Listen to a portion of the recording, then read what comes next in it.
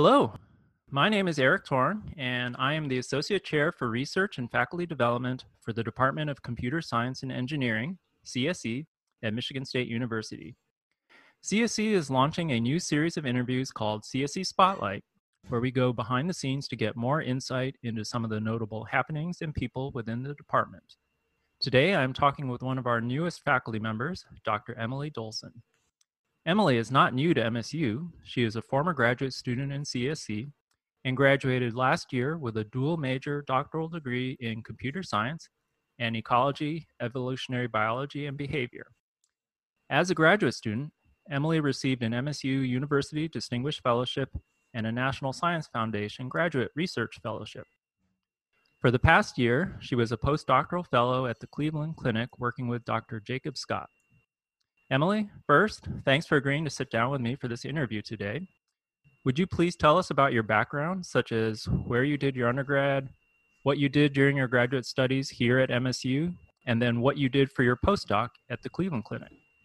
Yeah, right. So I did my undergrad at Swarthmore College, and I double majored there in computer science and biology, kind of like I have all throughout my education.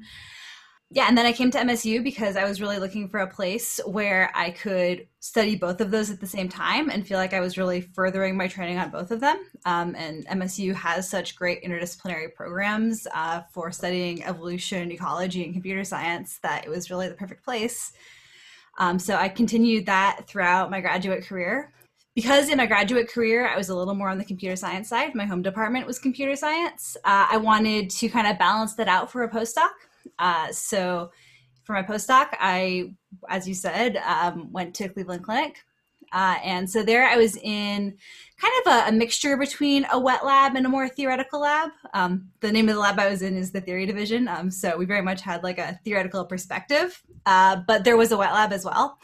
And so the motivation of research in that lab is very much to understand evolutionary theory so that we can apply it for really practical goals of stopping cancer from evolving evolution or from evolving resistance to drugs and other treatments like radiation therapy.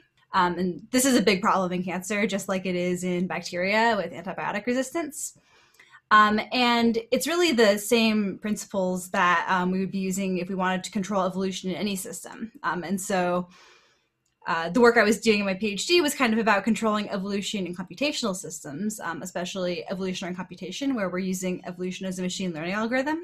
So in some ways in my postdoc, I was working on the opposite problem of the one that I was solving in grad school. And so now I'm excited to kind of bring those two halves back together.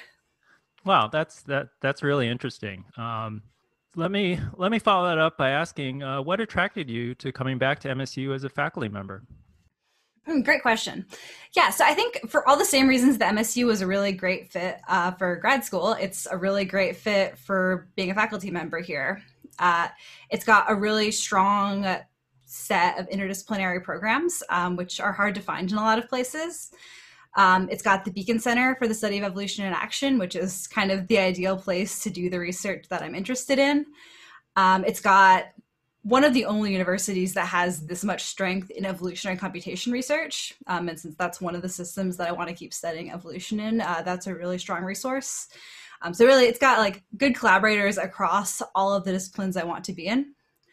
Also, you know, it's hard for dual academic career couples to find departments where they can both have jobs, and MSU was able to make that work for my partner and I. So that's definitely also a big benefit. Well, that's great. You know, we're really excited to have you here and Josh in the department. You both really add a lot to it. So very excited that you're here. You sort of got into this a little bit, but can you talk about what your research focus is going to be here at MSU as a faculty member? Yeah.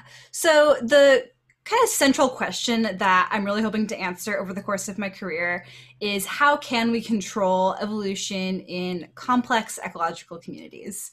And so this is kind of a problem that transcends a lot of different situations. So the stuff I was dealing with in my postdoc with cancer is absolutely an example of that. The cells in a tumor are often, they're not homogeneous. They have different phenotypes. And as a result, you get an ecological community where different cells are kind of playing different roles. And if you want to control the evolution of that system as a whole, you need to understand its ecology. But this problem doesn't just exist in cancer. It exists obviously in bacteria, where we have basically the same resistance problem. But it exists in, for instance, the gut microbiome, where we might want to steer the ecological community there to be maybe robust to outside invaders that might be more harmful to us as humans. It's also the problem that we have in evolutionary computation, because in evolutionary computation, kind of the central thing that we're trying to avoid is losing population diversity, because when that happens, we can kind of fail to find interesting solutions to a problem that are different from the ones that are easy to find. And so again, we have an ecosystem basically because we're trying to maintain diversity, and we need to be able to control the trajectory that evolution takes in that ecosystem so that we can get to the best solution possible.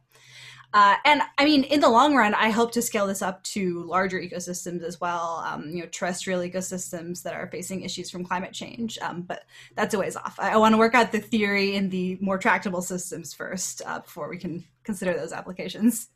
Well, that's really neat. If I can just touch on one of the things you mentioned in there, and I had not thought about it this way at all.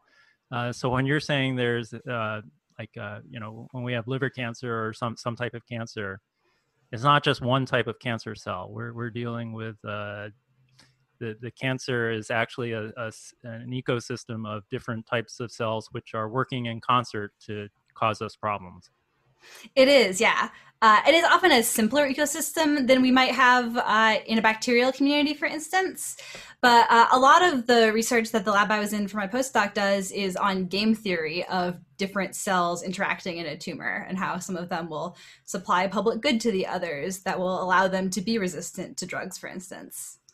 Wow, I guess I've never really read about cancer and how it works. I just kind of assumed we had cancerous cells, but that they were all kind of uniform. So that's a really interesting phenomenon. And I guess your background in having looked at the evolution of populations makes you really well suited to attack this problem. Hopefully. Well, that's really that's very neat. So I think you had mentioned before you recently had a paper come out from your work as a postdoc. Can you talk more about that? Yeah, so this is one of the more theoretical papers that I was working on. So in my postdoc, I was doing purely like computational theoretical work because I am a computational scientist, not a wet lab scientist. But so this one was pure theory. Basically, we have this ultimate goal of being able to steer evolution.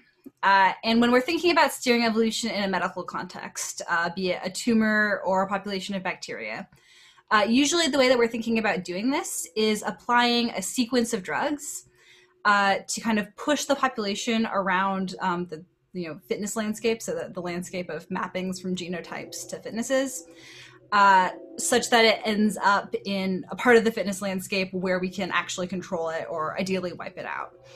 And so this works basically because evolving resistance to some drugs will, in a predictable and repeatable way, confer sensitivity to other drugs. We call this collateral sensitivity. And it's still an area of active research. It is by no means a solved problem, but there's potential there to be able to steer population evolution through a sequence of drugs like that. The problem with that is all of the theory that we've developed so far works as time goes to infinity. Right. So that's obviously bad if we're trying to treat patients. So the innovation that this paper that just came out in Nature Physics has is it's basically a way to control the speed really precisely with which the population moves through this fitness landscape. Wow, that's so like what kind of timescales are you talking about then? Technically, like according to the theory, we can do it arbitrarily fast. Obviously, in practice, we can't just instantly snap the population from one position to another. The way the technique we propose in the paper works is it actually borrows this kind of new technique from quantum mechanics, and basically it works by shoot, I'm not going to have time to explain this entire thing. It's a little complicated, but okay, what's the right level of detail?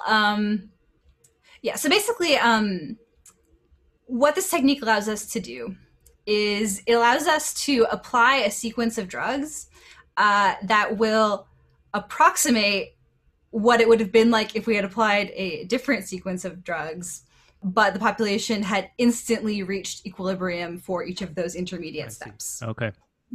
All right. So you can approximate what would have happened there if you're shooting for a specific point along the spectrum. Is that a reasonable? Yeah. Yeah. So basically, okay, for any given drug that you give the population, there will be some equilibrium distribution of genotypes that it will have, right, but it will take a really long time to reach that equilibrium. And so we figured out how to calculate a different sequence of drugs to give it to make it reach that equilibrium, not quite instantly, but like relative to evolutionary time, close to instantly. Right. So from a medical perspective, like, as you said before, we don't have, our patients are waiting and hoping to get something, yesterday. Is this sort of, are we talking about like months, years in terms of how quickly you can hopefully reach, get the environment to reach whatever you're shooting for? Good question. So it's always going to depend on the time scale that the population evolves on. So for bacteria, it could be very fast potentially because they have a pretty short generation time, within hours. The practical time that it would take the population of bacteria to get to the place that you want it to is probably going to be more than hours, but it could be days or weeks. Cancer is potentially going to be a little bit longer because cancer cells have a longer generation time. But yeah, it should probably, for cancer, my guess would be it would be in the weeks to months range, depending on like how long a sequence of drugs you need to apply to get it to the right point in the fitness landscape. That's fascinating. I mean, that I guess, again, being a very naive, non-medical person, I hadn't thought about this idea that you provide drugs, not that they are going to work themselves, but that they're going to create an environment where eventually the fifth drug is going to be effective in treating the cancer, right? Yeah, exactly. That's really fascinating stuff. So, well, thank you. Okay, so you talked about trying to be a balance between the computational side and the wet lab. And this paper was definitely more on the theoretical side. Did you have a chance to do some wet lab work while you were at Cleveland Clinic? Yeah, so I didn't personally touch the wet lab stuff, but I had the opportunity to do some projects where I was collaborating really directly with wet lab people. So the big one that was kind of the main thing I was working on for most of my postdoc is this model that's paired directly with a wet lab experiment. So in cancer, we know that having regions where there's very low oxygen near a tumor tends to lead to bad outcomes. We're still kind of figuring out why that is. There's a few possibilities. Some of them are evolutionary mechanisms, some of them are more physiological. But so we wanted to kind of understand what the role for the evolutionary mechanisms there is. We've got this really cool wet lab system that basically creates a gradient of oxygen. And so we put a bunch of cancer cells in that wet lab system. And the ultimate plan, which got a little disrupted by the pandemic, is to let them evolve in that system for a few months and kind of do, we've been calling it the long-term cancer evolution experiment. It's nothing compared to the long-term evolution experiment here at Michigan State that Rich Lenski's been doing, but it's right. Longer than most cancer evolution experiments. And the goal would be to be able to watch what the effect of the different oxygen levels on that evolutionary trajectory is. And so then I can compare the results of that to the model that I've been working on and hopefully use that to figure out kind of what the primary mechanisms by which hypoxia promotes the evolution of resistance to therapy is. Wow, that's really neat. That's fascinating stuff that you're working on. Yeah, so I guess as you sort of said there, you had some delay that was caused by the COVID-19 pandemic. How has that been like? I imagine that was very frustrating for you. Yeah, I mean, I'm fortunate because my work is computational, so I could keep doing pretty much all the same things that I was doing, except for the fact that the wet lab data that this project depends on we had to put on pause. There was a long period of time where we couldn't start new projects, especially not new, very long projects. Now the lab is starting to open back up. Being at a hospital, it kind of like, I think they opened it up faster because the rest of the hospital was open. And also, I think part of that might be because we were working on some pandemic-related research as well. Being in a hospital, I think we were all kind of really aware of the PPE shortage and really concerned about it. And we happened to have access in the lab to a range of expertise necessary to study kind of some decontamination approaches to PPE. So we kind of took a lab detour for a couple months in March and April to study ultraviolet decontamination, which is not something any of us expected to be working on, but it was definitely really rewarding. Yeah. Okay. So you in addition to the rest of your lab, all participated in that work? Pretty much, yeah. It was a pretty big team effort. I think a lot of us were having trouble focusing on other research at the time, and so it was a good outlet without like accidentally wading into being armchair epidemiologists when we weren't qualified. Right. So did you actually get some results out of that? And has that changed at least? I guess, we often measure output in terms of publications, but I guess did that change practice in terms of what the hospital was doing and what other hospitals might be doing? Good question. So it definitely didn't change what Cleveland Clinic is doing because Cleveland Clinic is a very large hospital. And so there are kind of good techniques at scale for decontaminating PPE that it's able to use. The situation we were more worried about was the case of small hospitals where kind of these giant container trucks full of vaporized hydrogen peroxide that they've been using just aren't going to be practical if you've got a small rural hospital where there aren't that many masks per day. And so, we actually just submitted the paper on this.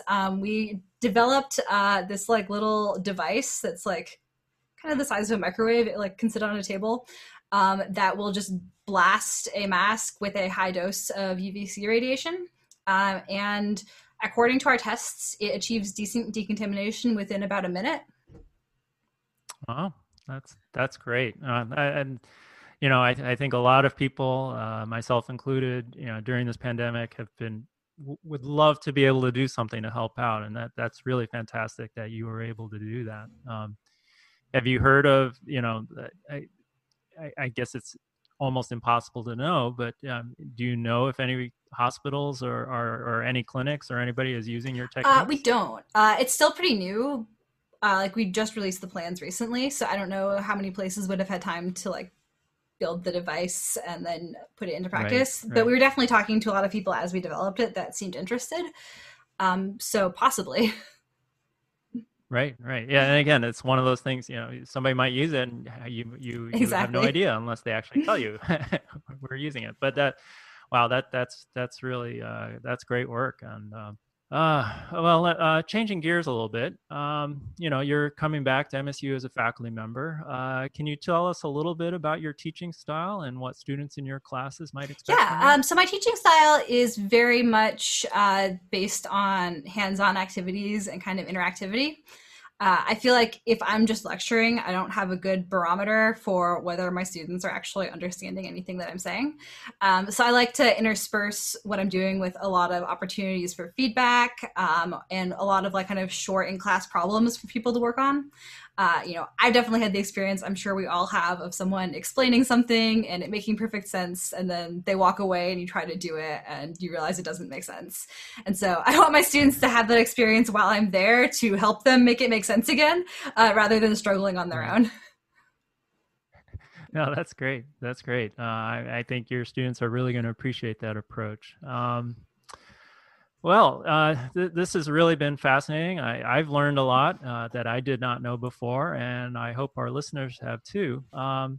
As we approach the end of this interview, can you tell us a little bit about yourself and what you like to do when you are not working as a faculty member? Sure, yeah. I think one of my favorite things to do is play board games, which is a little harder with the pandemic. I've been playing some online board games. I also have some pet ferrets that I like to take on walks and so on. Sometimes I play Canadian folk music on the tin whistle. Those are my main hobbies. Yeah, that's great. Yeah, well, I think I've seen those ferrets in some videos. I think they were in one of the videos Josh shot for Yeah, that sounds graduation or right. something like that. Well, again, thank you, Emily. Thank you so much for joining me today. Realize things are extremely busy as we prepare for a most unusual fall semester. So I really appreciate you taking the Yeah, time to thank join me. you. Well, in closing, thanks to you, our audience, for listening to this latest segment of CSE Spotlight. I hope you enjoyed it, and we will be back soon with more interviews.